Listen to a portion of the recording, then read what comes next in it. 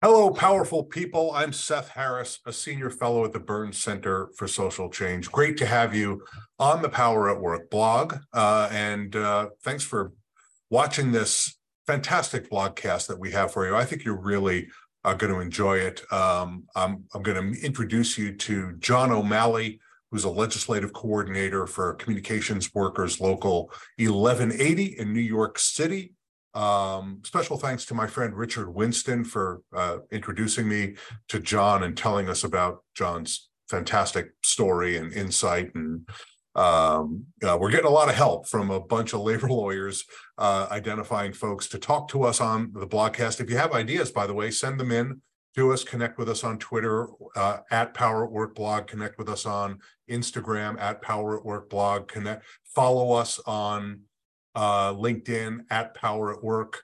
Just go to the Power at Work page and send us a message and let us know your ideas for a blogcast here. But John O'Malley was suggested to us, and I think you're going to see why in this blogcast. John, in addition to being a legislative coordinator, helps to organize and bargain on behalf of not-for-profit workers, workers at places like Human Rights Watch and NPR Radio's Radio Lab and National Domestic Workers Alliance and others. One of the reasons that we wanted you to meet John is that John's story, his personal story, is one that's fairly common in the labor movement. Somebody who started as a frontline worker and was an advocate in the workplace. He actually became a shop steward, but then went on to become a union staff person. The skills that he acquired as a frontline worker, advocate, and activist and militant, as he describes himself, became so valuable that he ended up as a union staff person. And it was after a really unfortunate act of retaliation by his employer after a strike.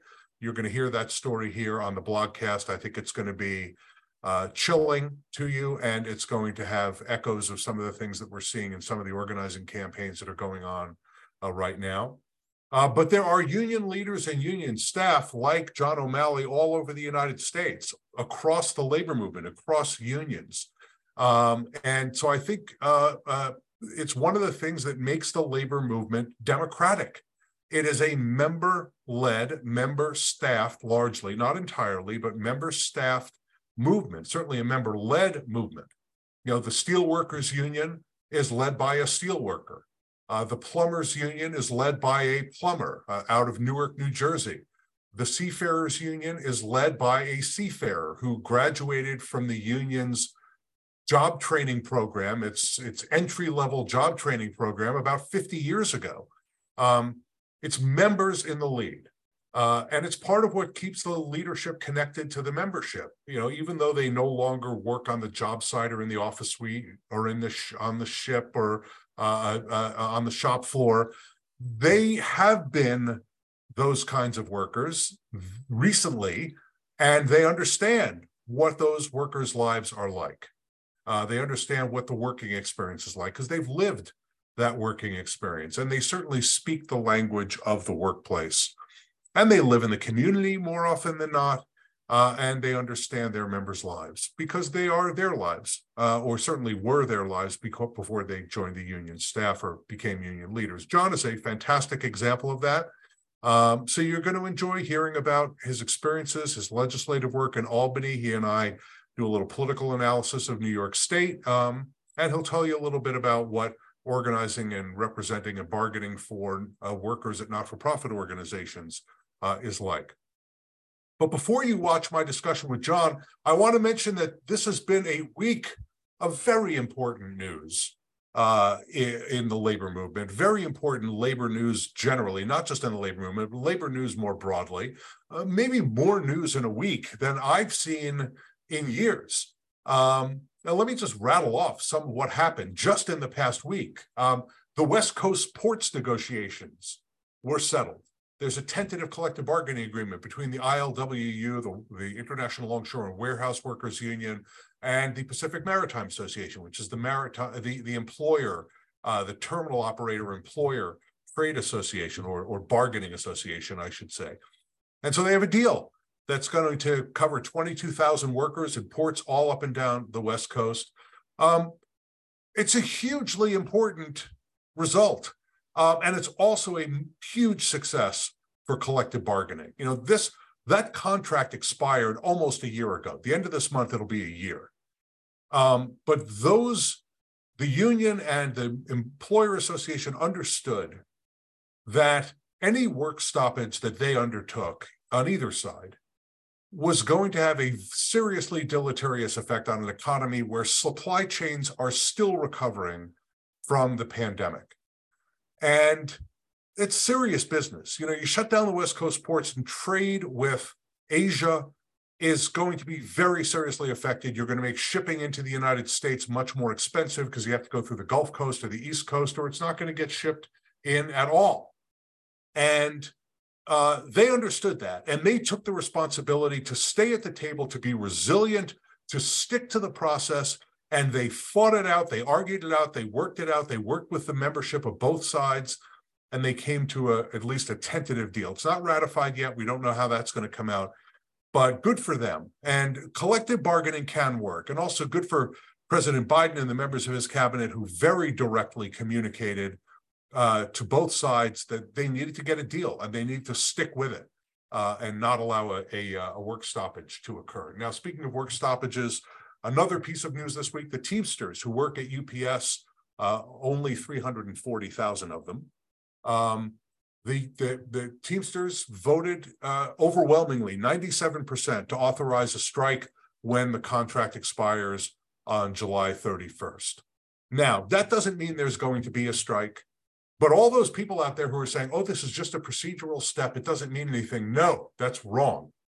What this means is that the membership of the union strongly supports their bargaining committee and the demands they're making at the bargaining table. And so the company needs to understand that the members are very, very, very serious about those bargaining demands. And they want what the union is asking for, and they're ready to stand behind it by taking the immense risk of going out on strike if they have to do that. Now, nobody should want a strike. Nobody should be cheerleading a strike. Strikes are very serious business. They're disruptive to workers' lives. They're disruptive to the employers. In the case of the UPS strike, it'll have some negative effect on the economy and on consumers and others. It's serious business. So it's not a good thing if there's a strike. But these members wanted management to know they're ready to strike if they don't get what they expect, what they want, what they're willing to agree to at the bargaining table. Now, the good news is that at the same time that the strike authorization vote was happening, UPS and the Teamsters reached a tentative agreement to deal with one of the biggest issues for UPS drivers, and that is addressing heat hazards in the trucks and in the warehouses. Heat is becoming a bigger and bigger risk to workers' lives as temperatures get more and more extreme with climate change, and good for the parties, the Teamsters and UPS, for coming to a tentative agreement on how to address heat issues for the drivers. Trucks going forward are going to be, over time, they're going to be air conditioned. Seems like a straightforward solution, a very important solution. There will be interim measures taken in the meantime. Let me just say, this is not the only issue. There are other issues, but this was a very important issue. And the fact that the parties were able to reach an agreement on this issue is a good sign. Again, doesn't mean there's not going to be a strike, but you have to take it as a good sign that the parties are working constructively with one another and moving forward before the July 31st deadline. The Writers Guild strike, sadly, is continuing. It's in its 7th week. There's no sign that a deal is coming anytime soon. The actors, SAG-AFTRA, are getting ready to, or just begun their negotiations. The hope is that there will be a resolution to the whole set of industry issues, technology and other industry issues that have come up. Back in 1988, the Writers Guild had a strike that lasted 22 weeks, so there may be a long way to go with this one. It's hard to know whether this is as intense as that one was. But there are risks and opportunities for workers when new technologies become available. Here, it's artificial intelligence. That's also an issue, along with deep fake and CGI and other issues for the actors. But there are other issues as well. Making sure that workers get a fair share of the distribution of profits from a variety of different mechanisms for distributing product in the entertainment industry is a big issue. So it's issues that are relevant to the entertainment industry, but some of the issues extend beyond the entertainment industry. Artificial intelligence, relevant in a lot of places. Last week, another piece of news, the National Labor Relations Board decided a case called the Atlanta Opera Company, which had to do with the definition of employee under the National Labor Relations Act, who's covered by the act. I won't talk a lot about it here. I've got a blog post on the Power at Work blog where I talk about that. I've also got a blog post that talks about the UPS Teamsters negotiation. So take a look at both of those to learn more about the stories this week. Another piece of news this week, we got the latest inflation numbers. Inflation is down. That's very good for working people. Inflation's 4% over the course of the last year, but only 0.1% over the course of the last month. Very good news. Inflation is somewhat higher if you take out the volatile food and energy prices, but as long as workers' wage increases exceed inflation, workers are doing better. Their paychecks will buy them more, and that's what's happening. Wages went up 4.3% over the course of the last year. Inflation was up 4%. Workers are ahead. Not a lot. They're not getting rich, but they're doing better. They're definitely doing better. It's good news. And finally, another huge piece of news in the last week, the AFL-CIO and 17 unions endorsed my former boss, President Biden, for re-election in 2024. Let me just say that's not especially surprising because of the close relationship that President Biden has to organized labor.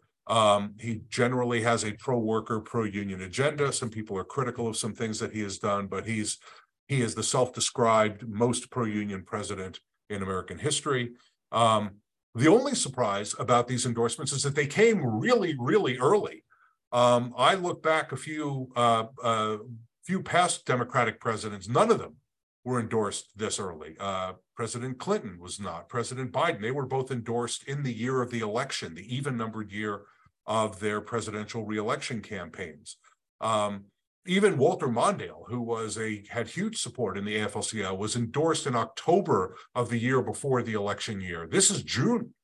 And so this is the earliest in my memory of the AFL-CIO endorsing. Individual unions often endorse before, typically endorse well before the Federation does. Now the Federation is among the first to make the endorsement. And that will matter tremendously in the Democratic primary. Union voters make up a sizable minority of Democratic primary voters, but also they're important in the electorate as a whole.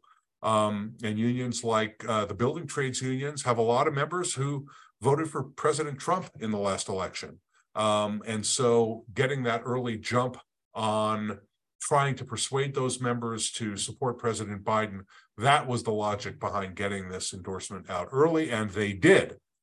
So let me just say, I didn't expect to turn this rant into the labor evening news, but that's sort of where we are, I guess. There's a lot going on, a huge amount going on. That's a consequence, I think, of unions being not just in the news, but being very, very important to our economy, being very, very important to worker power, being very, very important to our politics. Worker power matters, and that's the reason that we have this blog. It's the reason why we're doing this blogcast. And you're going to hear some more about worker power from John O'Malley from CWA Local 1180. I think you're going to really enjoy this. And then hang around at the end. I got a couple more words for you, but here he is, John O'Malley. So John, thanks very much for being with us on the Power at Work blog. The reason that we wanted to have you on, there are many reasons we wanted to have you on.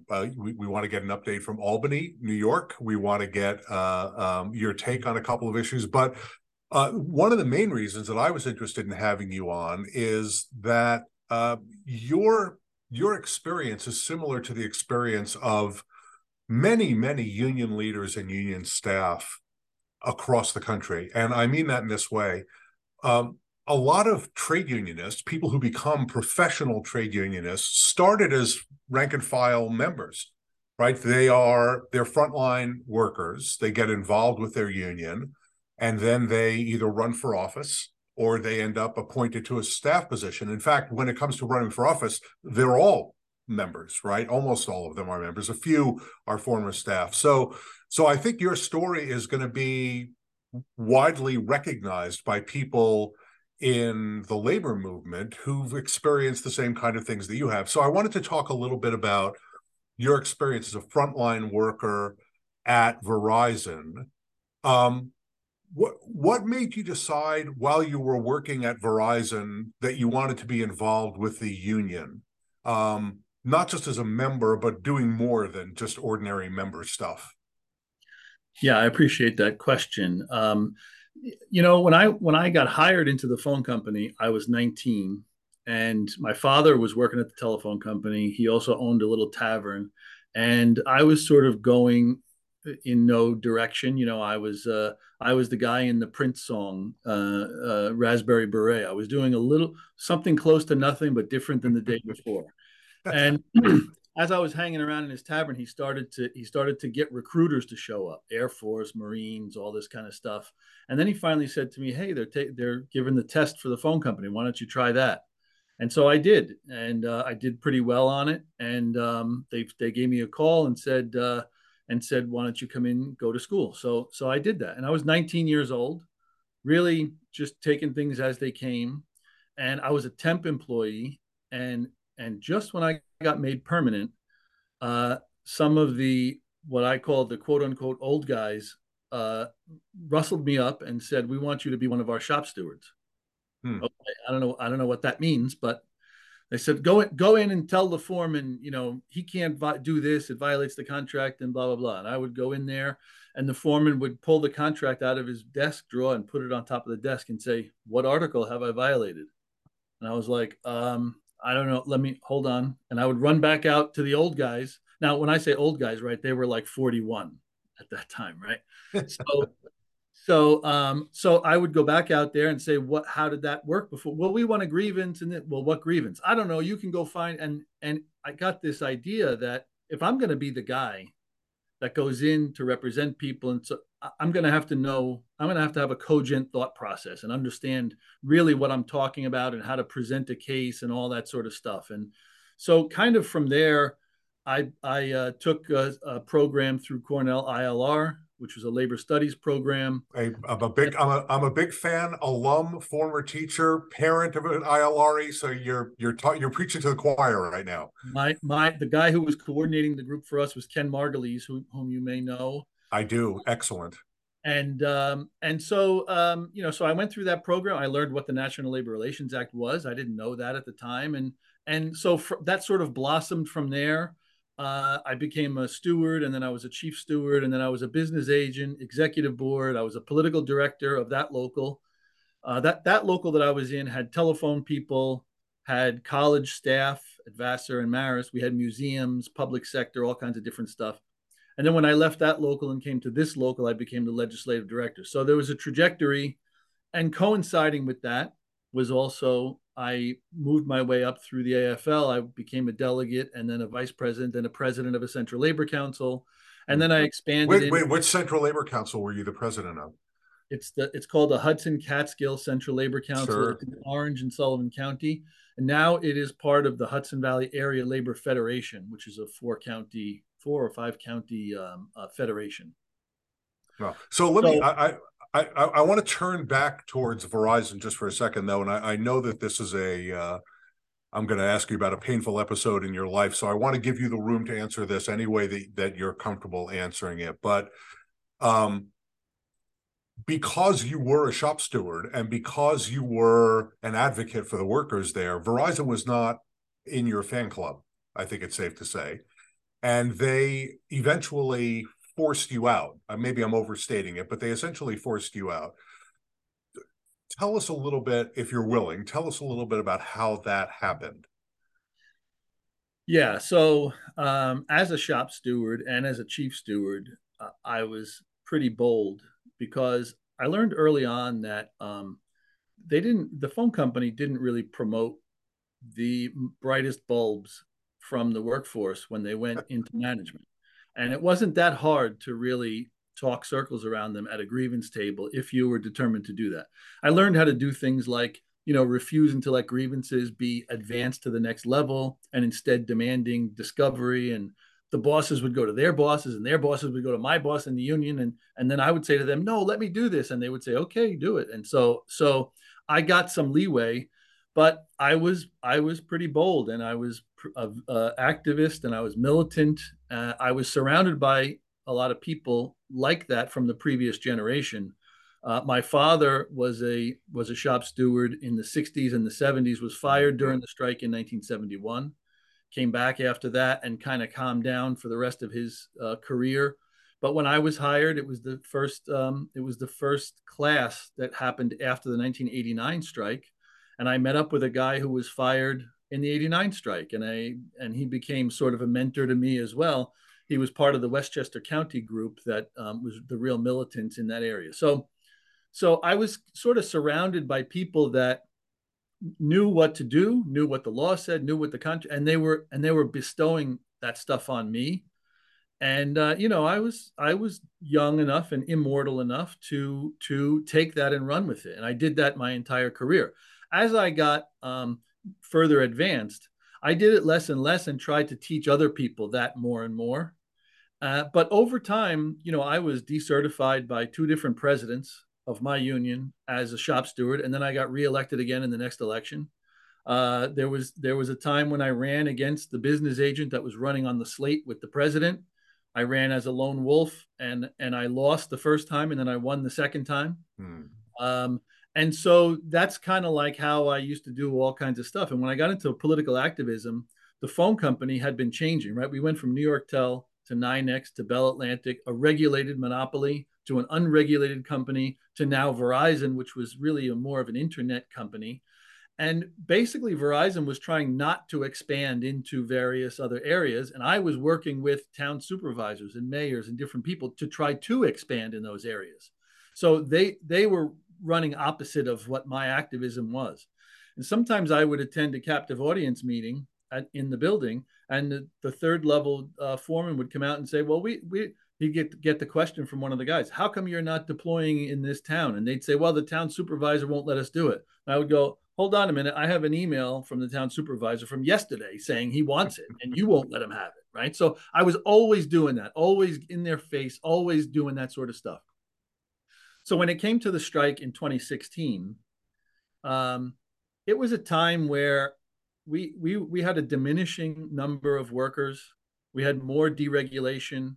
I think the phone company was being successful at sort of dividing us and splitting us. There were the guys who were the runners, the guys who were the militants, and certain people were getting benefits, and there was favoritism and a lot of stuff. And people really didn't know what to do with that stuff. And so I tried to be an example of how to confront that as much as possible. Two times during the strike in 2016, I found myself in handcuffs out. We used to do something called the flying squadrons, right? We would have four or five guys in a car. The picket line would hold up a truck, then they would release the truck, and the car would follow the truck out to the job. If we saw a cable, a broken pole that got hit by a car, and some of the scabs showed up to go work on that, we would show up there and we would picket on the road, like in their roadway where they were. And so there were rules about that, of what you could and couldn't do. We had this 3-page letter we used to show the cops from our attorneys about, this is a labor dispute. It's not harassment, all this kind of stuff. And it went Right. one way or the other every time. Sometimes we'd get a consent decree and we would be allowed to do certain things. But there was some times in there where I didn't get arrested, but I did get put in cuffs and put in the car and then had a talking to and then released. And then I went right back out in front of the scabs and started yelling at them again. And so at the end of that strike, the 2016 strike, we won the strike. And we were able to keep all the benefits that we had. We were able to keep a lot of the stuff in the contract that we wanted.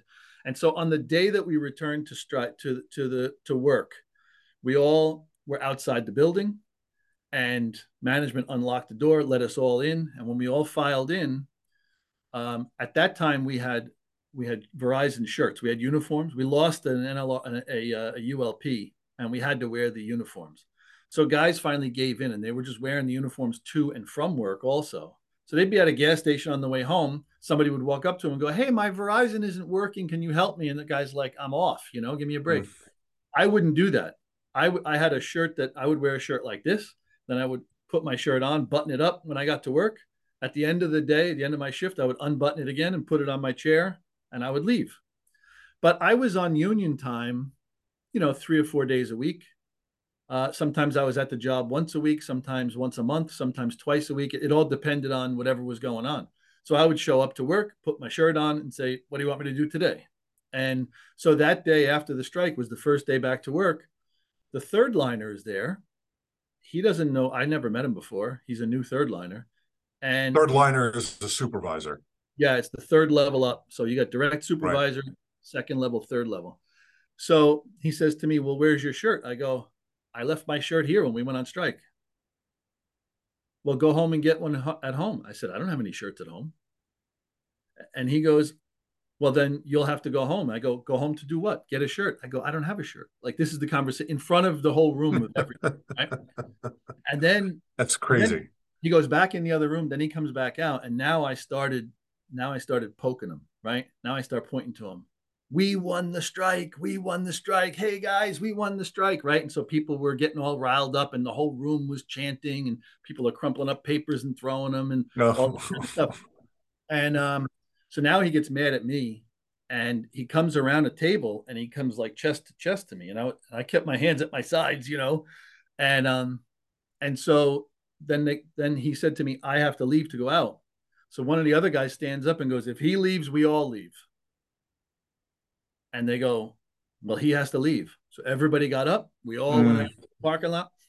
Now we're out in the parking lot, and the business agent at the time, who was my successor, two business agents after me, he comes over to me and says, "If I loan you a shirt, will you wear a shirt?" I go, "I don't care. Yeah, I'll wear a shirt. I just don't have a shirt."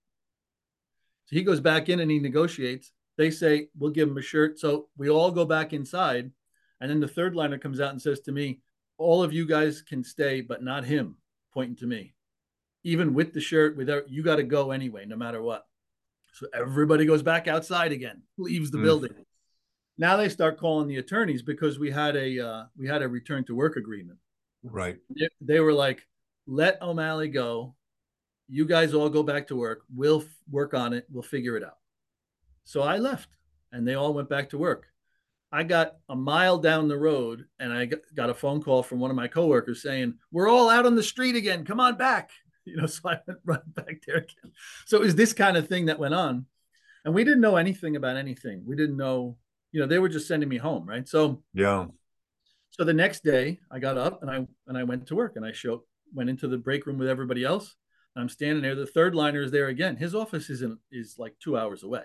He's there again the second day. And he comes out of the back room. He walks up to me and goes, "What are you doing here?" I go, "What do you mean? I work here." "Not today, you don't." I go, "What are you talking about?" He says, "You got to go home." "What am I going home for?" He goes, "You're suspended." I said, "Well, wait a minute. If you're going to suspend me, you have to sit me down with my steward, tell me there's a whole procedure for that, right? I'm not doing that. You have to leave." I look at my business agent. He goes, "Let's go." I go, "Okay." So we leave. Mm, So now don't go back to work at all, but no reason, no charges, no reason, no witnesses, no nothing, no claims, no evidence, no nothing. This goes on for like 2 weeks. mm, I'm still working for the union and doing all that political stuff, but the company is not paying me, and they consider me on suspension without charges indefinitely too. It wasn't like mm, a 1 week, a 2 week, or whatever. After a couple of weeks of that, they bring me in for one day. They asked me like 2 or 3 questions. My president represented me. Then they sent me home again. They tried not to pay me for the time. And so then they brought me in like 2 days later and they notified me that I was terminated. mm. Terminated for what? For threatening the third liner, Oh, violence in the workplace. So now we had to figure out what to do about that. And we filed the grievances. I mean, obviously there was no threatening, that kind of stuff. right. And the scenario I gave you is pretty much what happened. I mean, there might be some little extra details here and there. But they got the guy that started the insurrection. I mean, they have to do something about that. They can't just let that go, right? I went. I mean, I was getting, because it was strike related, I was getting union benefits. So I got my medical and I got my stipend, which is a couple of hundred Right. bucks. And then all the guys in the local took up a collection, which came every week. I got like an envelope of money Mm. uh, for people who were just on strike, Yeah. had no money themselves, and they were all kicking in. I mean, that sort of support is something that's very difficult to really thank people for, and Yeah. they Yeah. really understand how important that is. But So it is as clear an expression of solidarity with you as you possibly could have had. Walking out as all of this was happening multiple times, that's an expression of solidarity. But then supporting you financially when these folks, they're not wealthy, they're working people, another expression of solidarity, powerful solidarity. for sure, and so as you might expect, over time, those collections began to wane a little bit. Mm. And I was on an austerity budget at my house, and we're trying to figure out what to pay cash for certain things and all that kind of stuff. And we were doing that. But after a little while, I was like, I have to get a job while I'm waiting for this arbitration case, because we went through the grievance process. And all along the, I think there was 46 people fired during that strike. And management told my president, O'Malley's case is going last. We don't care if he wins. We don't care if we have to pay him back. Everybody else is going to go first before him. Mm. That. So that's the situation that it was. So Yeah. anyway, I started looking around for work in different ways. I was looking for some manual, different kinds of telephone-ish kind of stuff. I also applied for various roles in different unions, the teachers union, and different stuff like that, staff rep jobs and whatnot. And then I went to an interview. The last time that I interviewed for a job, they would say things like, "Well, if you had to wrap the wire on, would you wrap it on clockwise or counterclockwise?" Now the new interviews are like, um, "Tell us about a time that you were disappointed at work, and how did you overcome it?" And I was like, "What?"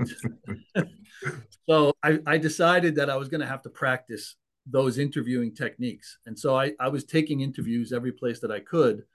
And one of the places that I took an interview was this local 1180, which the job that I applied for was a staff rep job, which I couldn't have taken because it didn't pay enough at the time. But I thought maybe something else would come up or whatever. And sure enough, after I interviewed, and I went through my history. I mean, I knew Arthur Chiliotis, who was our Right. president a, emeritus. a very famous New York, for people who are not from New York, Arthur was a very famous New York labor leader. He was one of those labor leaders that other labor leaders looked to for advice, and was just a prominent voice in the labor movement, even though his local comparatively was not that big. There are gigantic union locals in New York City. 1180 is good size, but it's nothing like, say, 1199 or 32BJ with SEIU or the United Federation of Teachers. So Arthur, just on force, I think it's safe to say, tell me if you agree with this, just on force of personality, Arthur was a leader in the movement.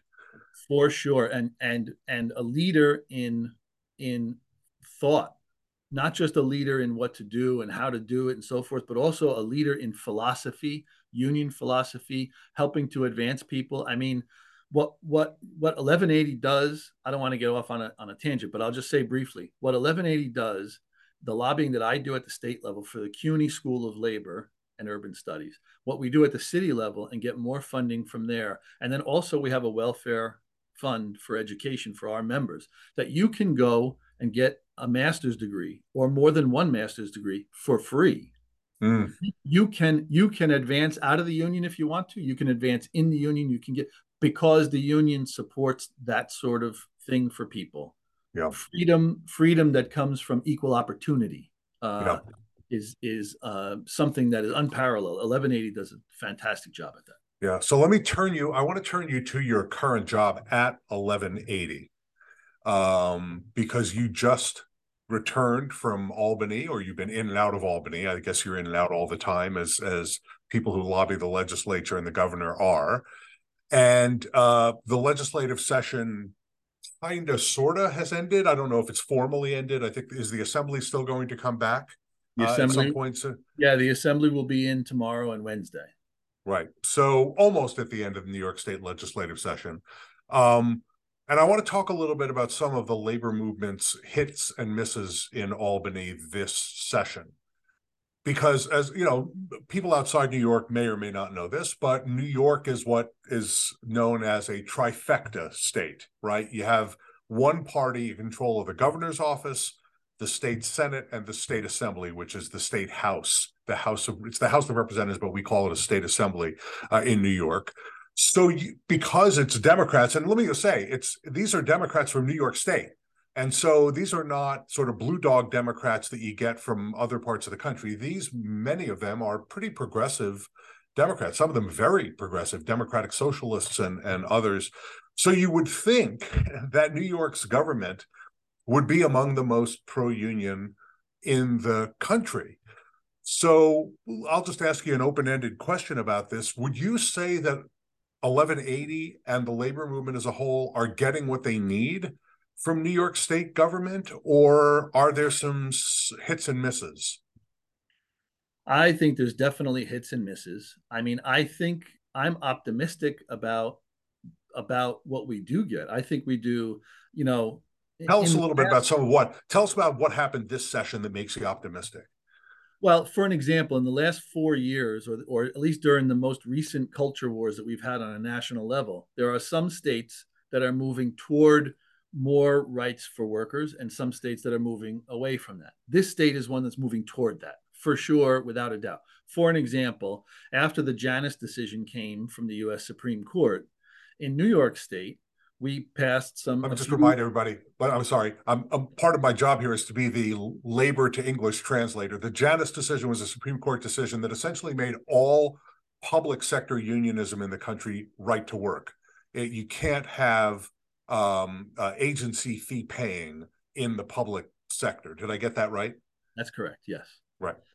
And so some of the things that happen is there are some outside organizations who might call up your your state government, or your city government, or your county legislature, or whatever, and they might say, give us the list of the people that work there, so we can contact them and explain to them that they can opt out of being a member of the union.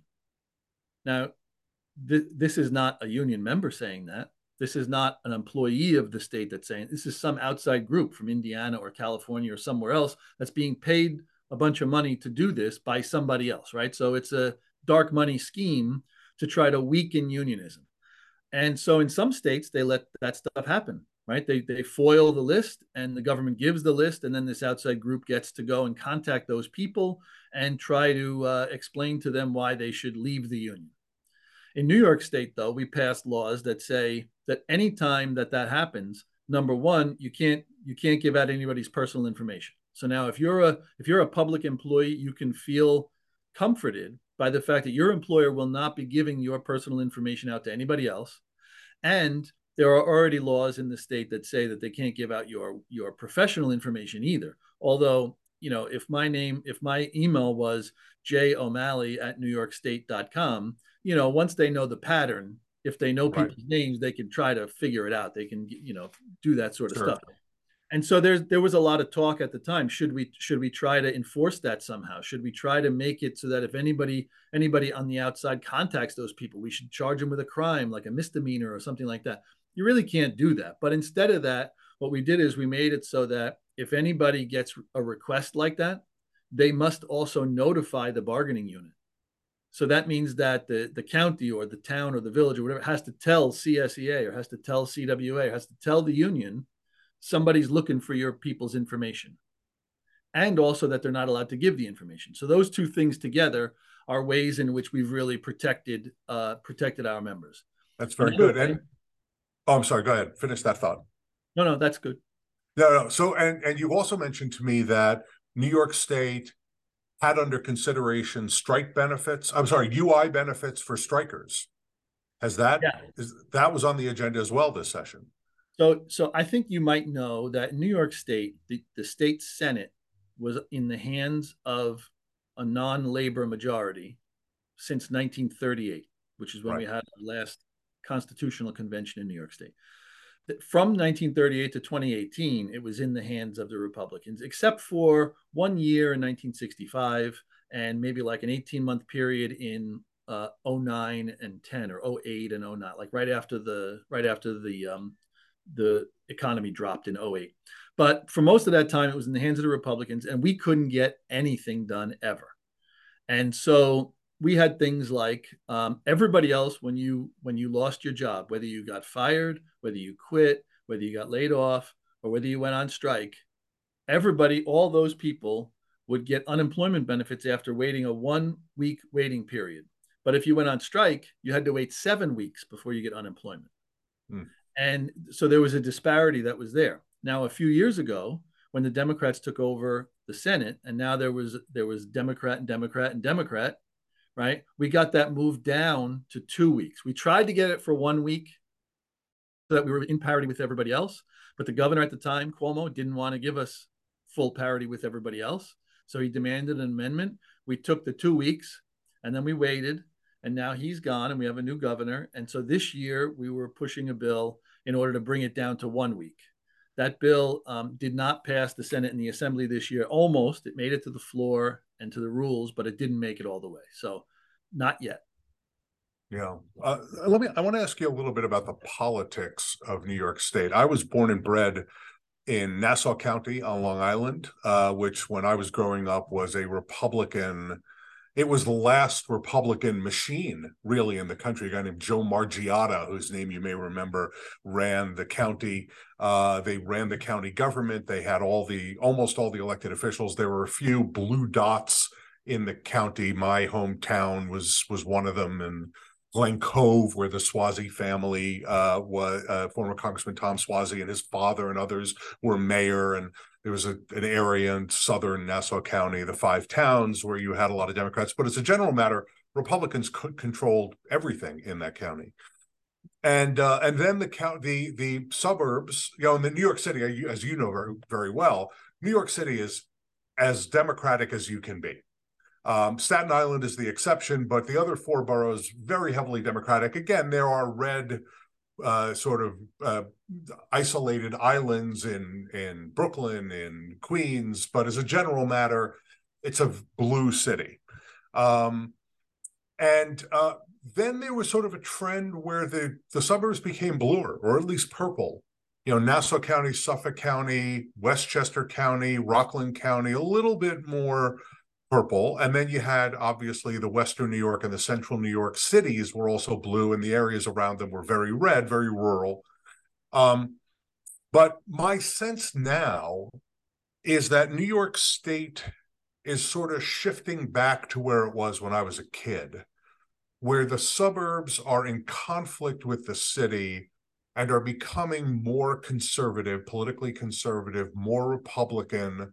You have legislators who they may not be full out Trumpers, but they're pretty conservative for New York State.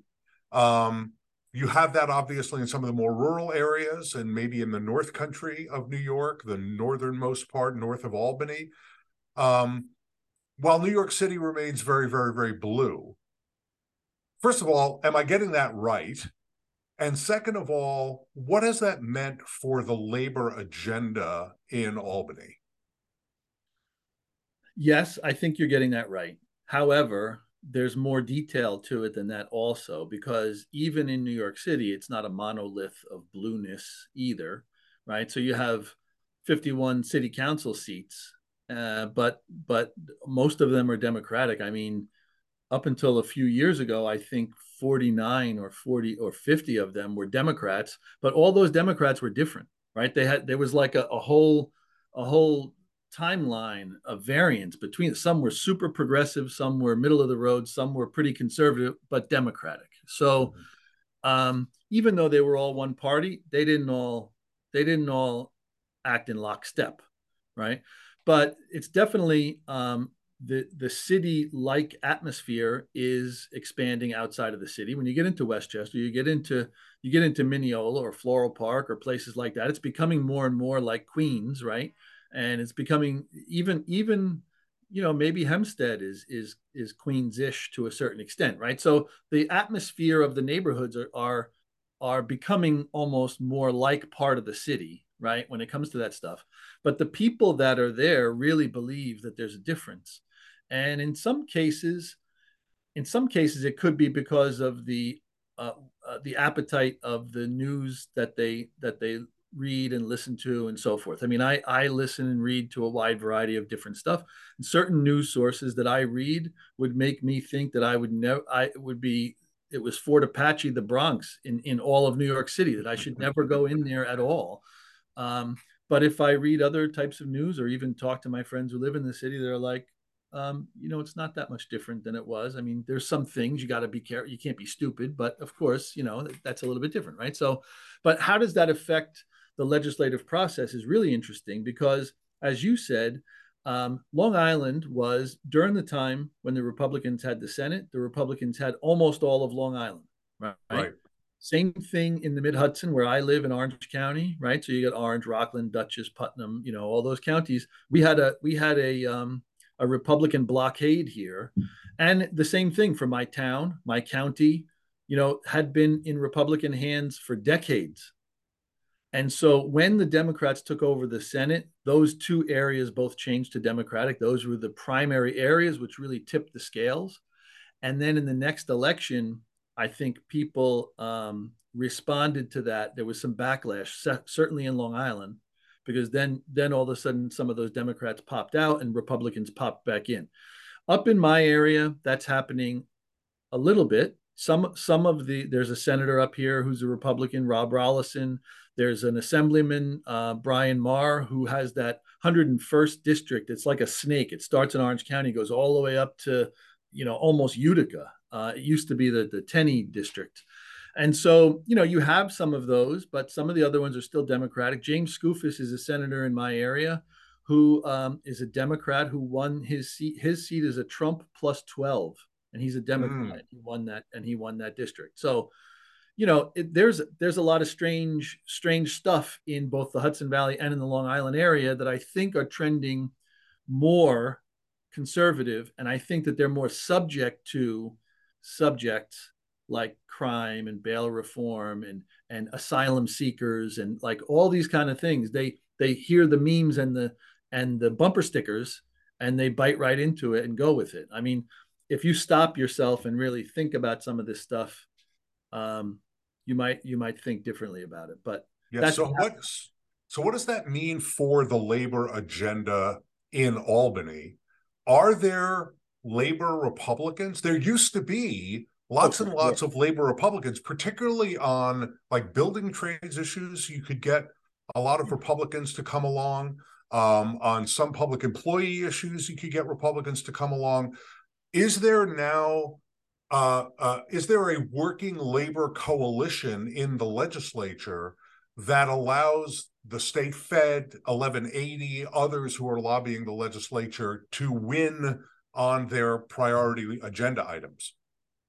Yes, the state Fed does a fantastic job at coalescing all of the support for labor, and even ones who don't support this thing but might support the next thing. Right? We have some legislators, for an example, who did not support the tax credit for the film industry this time around, even though that's the only tax credit that actually creates jobs and turns the Mm. economy and all that kind of stuff. But they didn't support it. But those legislators support us on other stuff.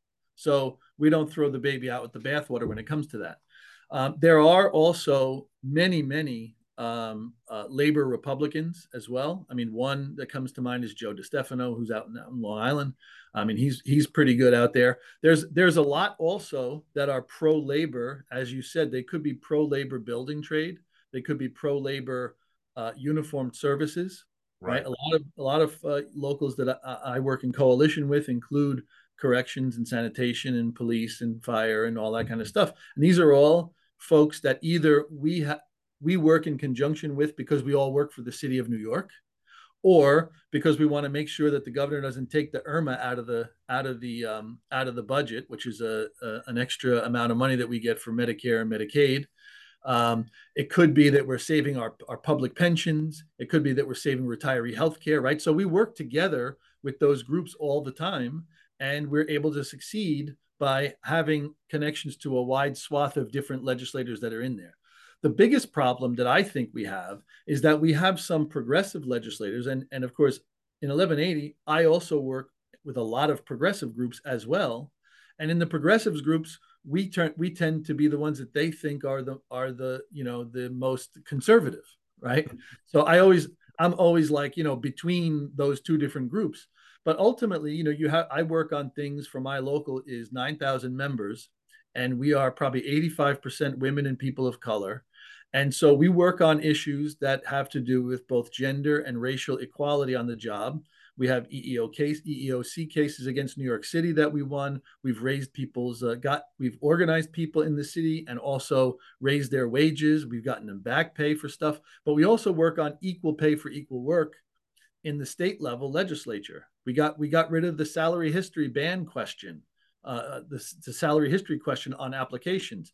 We got wage range transparency in both the city and the state level done. But sometimes what happens is we push these bills, like for an example, the equal pay for equal work bill that we got done at the state level. We made it all the way through the legislature, all the way through the committees, passed all of the attorneys and the staff people, passed the committee leaders, passed the leadership. It passed both houses, got to the governor, and then the governor asked for an amendment because one of our public sector unions said, we don't want to take that thing that's one of the mandatory subjects of bargaining that we control. We don't want to take it out of that and put it into prohibited subjects of bargaining by putting it in the legislature. It's a great idea. It's a great topic. All the people that don't have a union should have that. But for the people that do have a union, we want to carve out. And so I worked on that one particular bill for like 2 years to get all of the people in New York State who don't have a union to get that benefit. But not your own members. Your own members don't have that. My own members have it based on contract negotiation. The contract, yeah.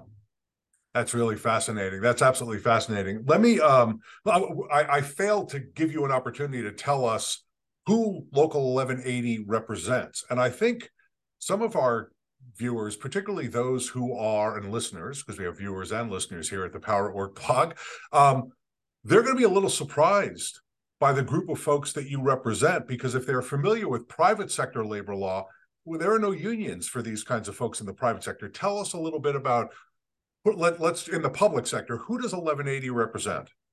So in the public sector, we represent people in all of the mayoral services in New York City that are white collar professionals, right? So in the civil service, if you work for motor vehicle or if you work for finance, maybe you're you work with the money somehow, maybe you work in child services, HPD, any of these, maybe even at the borough president's office or the mayor's office, we have civilians that work at NYPD, civilians that work at FDNY.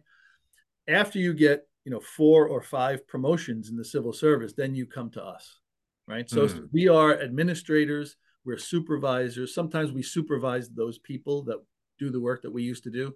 Sometimes we don't supervise anybody. We're coordinating managers, we're PAAs, and then there's levels, right? In our titles, there's PAA 1, PAA 2, PAA 3. So, right. So that's in the city service, and then also the same type of worker at health and hospitals. That includes all of the actual hospitals in the public hospital system. It also includes the nursing homes, some of the home care people. We have corrections health that are healthcare workers that work on Rikers Island. We also have people that work in the central office for H&H. And then separately, we have a private sector group that we've been organizing over the years. And we have a really fantastic organizer named Leslie Fine, who does a really, really great job. But we represent people that do similar type of work. Sometimes they're staff attorneys. Sometimes they're, we had people that were veterinarians. We have people that do all kinds of things like that. So for an example, we represent people at Amnesty International, Human Rights First. Right. So I want to ask you about the not-for-profit workers first. I just want to make one point about the public sector workers you represent. And this is the point that I was sort of hinting at is supervisors in the private sector don't have the right to organize, right? They're excluded from the definition of, they are employees, but they're not covered by the National Labor Relations Act. There's an explicit exception for supervisors in the statute. And so if you were to look at the private sector analogs to the people you represent, you couldn't represent them, right, in the public sector. And what is fascinating is 1180 is not some new, surprise, came out of the blue, 15-minute old organization. 1180's been around for a very long time, and you've successfully represented supervisors with no damage to their employers at all, right? The argument against supervisors having unions is, well, they're supposed to be the voice of management, and they shouldn't have split loyalties. Well, for those of us who are sort of dyed-in-the-wool trade union supporters and trade unionists, we don't think that being a union member makes you disloyal to the employer. It doesn't mean that you have split loyalties. Being a trade unionist can mean being loyal to your employer and wanting your employer to succeed, because the workers succeeding is how the employer succeeds. So it's just a fascinating sort of experiment in supervisor unionism, and not the only one in New York State, right? The school supervisors, the principals, lots and lots of supervisors in New York State in the public sector are represented by unions. Go ahead. Well, some of those, like the principals, is a principals association. I see. So it's more like a trade association. Right. But you do have the sergeants, which are different than the patrolmen. You do have the lieutenants that are different than the firefighters, right? And so there are rules in the public sector that some levels of supervision can be unionized, but in some cases they can't be the same union, because then you might go to the union meeting and make a bylaw change and say no union member can discipline another one, and then what do you do? Right, exactly right. So that's one thing. But I did have a group in my last local that worked at a school system, and we had cafeteria workers and custodial and maintenance guys, and there were titles that were in there like custodial worker, and then custodian, and then head custodian. They were all in our union. Management would tell them all the time, and sometimes they would tell me, well, I'm his supervisor. And I'd go, you're not his supervisor. You're like the lead man. Like if you have to make up the schedule, and then if you mark that guy tardy, you're not the one that's disciplining him. The supervisor is disciplining him. You're just giving witness testimony to the supervisor, so the supervisor can, so they always tried to elevate the people's pride by saying, you're the boss, you should do this, even though they were giving them like 50 cents an hour more. Right? Yeah. So you see that in the fight over the federal overtime regulations. You hear that same argument being made. Oh, these people want to be treated as professionals. They want to be treated as executives.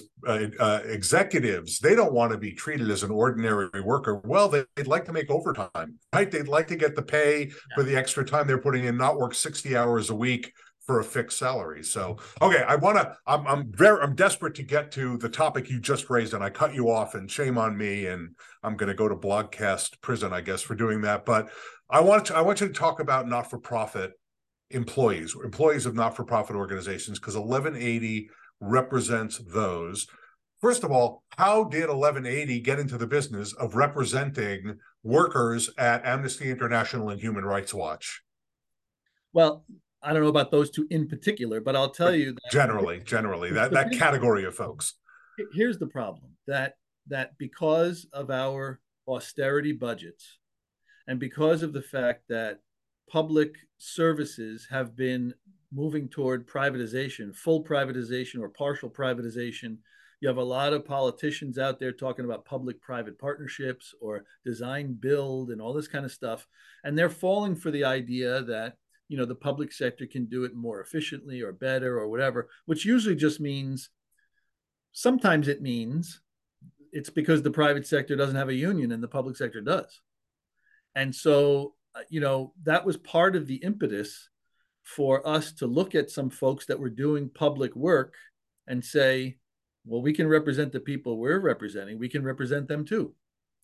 And so there was a movement to begin to organize them. This is before, the Starbucks and Amazon and, the most recent wave of stuff. This is pre-2016. We already represented some of those folks. And some of those folks are not New York City centric. right? I mean, all of them have a headquarters in New York City, but for Amnesty, we have people in DC, we have people in LA, we have people in Mm. Chicago. We have, some of them are like the Mid East policy chief of Amnesty International was on our bargaining team. He was a shop steward of ours, Mm. that kind of stuff. So these are not frontline workers in the sense of frontline workers, private sector. They're definitely at the cream of the crop when it comes to their work and what they do. And the same thing with Human Rights First and Human Rights Watch. I mean, sometimes we would be in a bargaining meeting, or we'd have a bargaining meeting tomorrow, and one of the people on the bargaining committee that was going to make the wage presentation to management would email us and say, "Sorry, I have to fly down to the border because I have to represent somebody who's seeking asylum tomorrow." Mm. And Yeah. that's what you had to do. So let You me know, let me ask you about the workers. I want to ask you about the workers. I also want to ask you about the employers. So my uninformed outsider's guess is that these are workers who are going to be inclined to be pro-union, right? People who have, as a career, dedicated themselves to a humanist or humanitarian mission, generally are going to be a little more communitarian in the way they view the world, definitely are going to be more focused on making people's lives better, just very generally speaking. I know I'm speaking in very broad generalities, which would maybe make them a little bit more open. Not maybe, I think most definitely make them more open to organizing a union. Do I have that right? Am I caricaturing them a little bit too much? I think you're caricaturing them correctly, but I think the answer, do you have it right, is both a yes and a no, because it's a yes.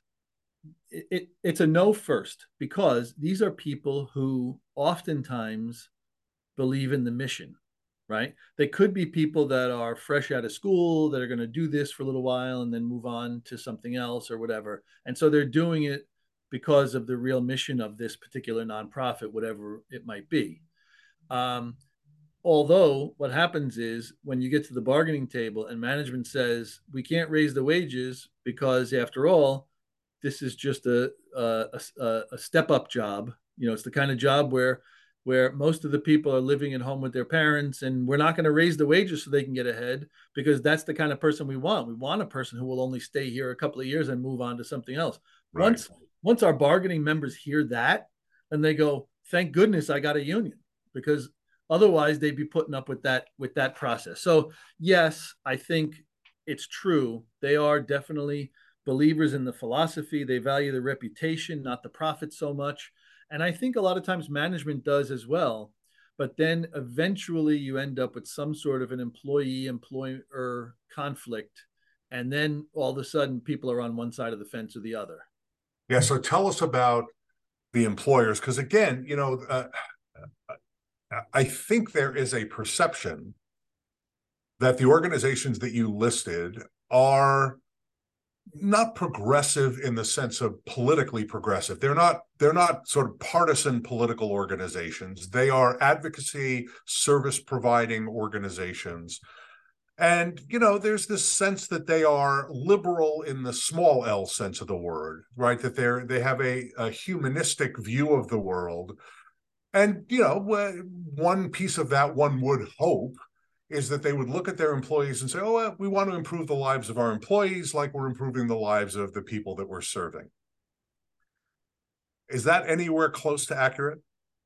Yeah, I think so. But I mean, think about this. We have the ones that I mentioned. We also represent the National Domestic Workers Alliance, Right. StoryCorps, Edible Schoolyard, which is a group of people who teach kids in New York City how to grow gardens and then cook from the gardens. Mm, Open Society Foundation, the sure. Sunrise Movement, right? Those are certainly liberal think tanks to a certain extent, and we represent the workers who work for them, right? So same thing with the Audubon Society. We actually changed the name of our union from the Audubon Society to the Bird Union because of John Audubon's history of slave owning. And there's various other ones too. The Physicians for Human Rights is another group that we have. So all of these, I mean, there's a bunch more that are on the list, but what I'm saying is these are definitely people who, when you go to work for this place, you you have a philosophy in mind, you have a mission, there's something you're trying to accomplish, or there's good work that you're trying to do. And that's usually in concert with management. But then at some point, people say, how can I be an attorney living in New York City getting paid $45,000 a year? Mm. And when I ask for more, they say no, or they say, oh, we'll see what we can do. And then we just heard that Marcia just got more than 45,000 and we're not really sure. And then you finally realize that a boss is a boss is a boss is a boss. Mm. And it doesn't really make much difference what the business is that they actually do. We know, for an example, with hospitals that a nonprofit hospital is not a not profit making hospital. It's one that makes profits and keeps the profits. It still doesn't pay it to the workers, right? So some of these nonprofits are that way, but some of them are not. Some are in dire straits. I mean, we have one right now that's in terrible shape. We knew that they were in trouble. We bargained a short extension with them that included a no layoff clause. And before that short extension is over, they're already talking about how can we do a layoff and what are we going to do? We lost some funding and we don't know. It's a very unsure way to live, not just for us, but for them. So how they deal with that and how they operate under those circumstances and how they treat us is the most important point. As you know, anybody in this world would take a job for less money if they got treated with dignity. That's the basic fact. So Yeah. if they come to us and say, yeah, we're not going to lay you off, and then they pull the rug out from under us, people's hair is going to be on fire. On the other hand, if they come out and say, we're really having a hard time, let me open the books, let me show you what's going on and blah, blah, blah. What do you think we should do about this? People would be willing to tighten the belt if that happened. You know what I mean? Yeah. That is the difference between a mature bargaining relationship and a more challenged bargaining relationship, is that mature bargaining partners see each other as partners, right? They see the union and the workers as contributors to important decision making in the workplace. And you've experienced that throughout your career, I'm sure. I know I've experienced it in a number of the places a number of the outside places where I've been involved. And when I was in the labor movement, I saw it quite closely.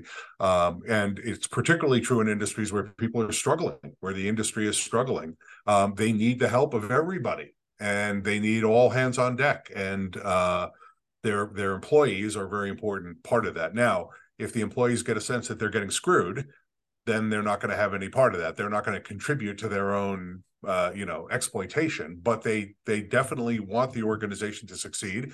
They joined the organization so that it would succeed, so they could contribute to the success. That's been my experience for sure. John, I'm sorry, last word, because I don't want to keep you too long. Go ahead. One other thing I'll mention is I had a museum in my last local that was had no union at all for a while. It was the same kind of thing. It was a nonprofit. People did it for the purpose and all that kind of stuff. And then they had a problem, and they organized into an association. They negotiated a contract on their own. They enforced that contract, and then all of a sudden, the nonprofit had a pro bono attorney who was on the board who said, "You can't. We're not going to. We have no reason to bargain with you because you're not under the National Labor Relations Act. You're just an association or whatever." And they were like, "What?" And then they realized that they started shopping around for unions, and they interviewed us, the Teamsters, various other people, and then eventually they got us, which then brought them the resources that they needed. These two people, who were the president and vice president, who became a steward and chief steward for us, eventually got fired unjustly. And then we were able to save their job down the road by going to arbitration for them, where one day of arbitration, just the staff people we had in the room, was more money that we brought in all dues for the whole unit for the whole year. But the principle was one that they would have never been able to do without having a real union.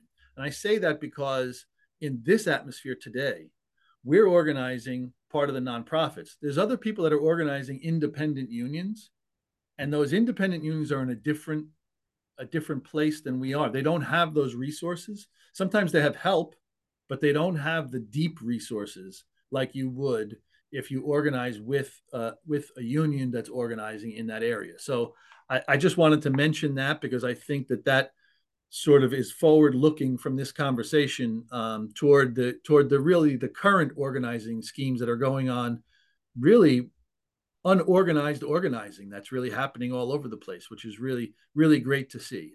Maybe we'll see another resurgence like we had in the 30s and the 60s, and now we'll see it now, you know? That's a great place to end our conversation. An optimistic note. John, thanks a lot for taking the time. Thank you, Seth. Hey, thanks for sticking around. How about that story from John O'Malley about that retaliation that he suffered at the hands of his employer after a successful strike by his union? The good news for him is that it turned out well, but that's a story, sadly, that's being repeated across the United States even today.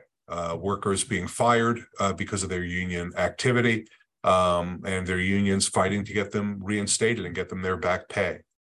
Hey, stay connected with us here at the Power at Work blog. Go to Twitter and follow us at Power at Work blog. I'm sorry, let me do that again. On Twitter, at Power at Work blog. On Instagram, at Power at Work blog. LinkedIn, the Power at Work page, just search Power at Work and you will find us. Connect with us. Give us comments. Give us suggestions for these blogcasts. Go to the website and subscribe.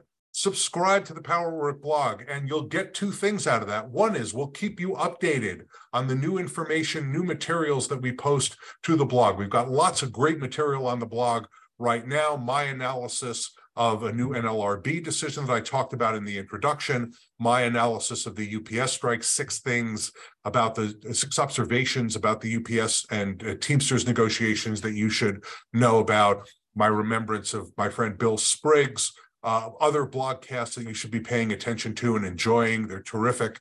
One with state secretaries of labor, another with my co-authors on a labor law casebook. We talked about the Glacier Northwest versus Teamsters Supreme Court decision.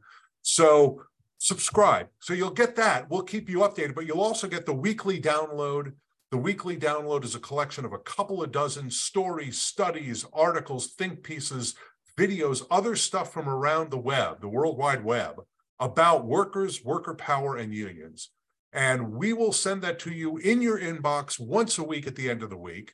If you miss it, if you're not subscribing, go to the blog and you can see it there. But why not just let us send it to you, and that way you can stay updated. So thanks a lot for your support of the Power at Work blog. Thanks a lot for watching this blogcast. We will see you on the blog again very soon.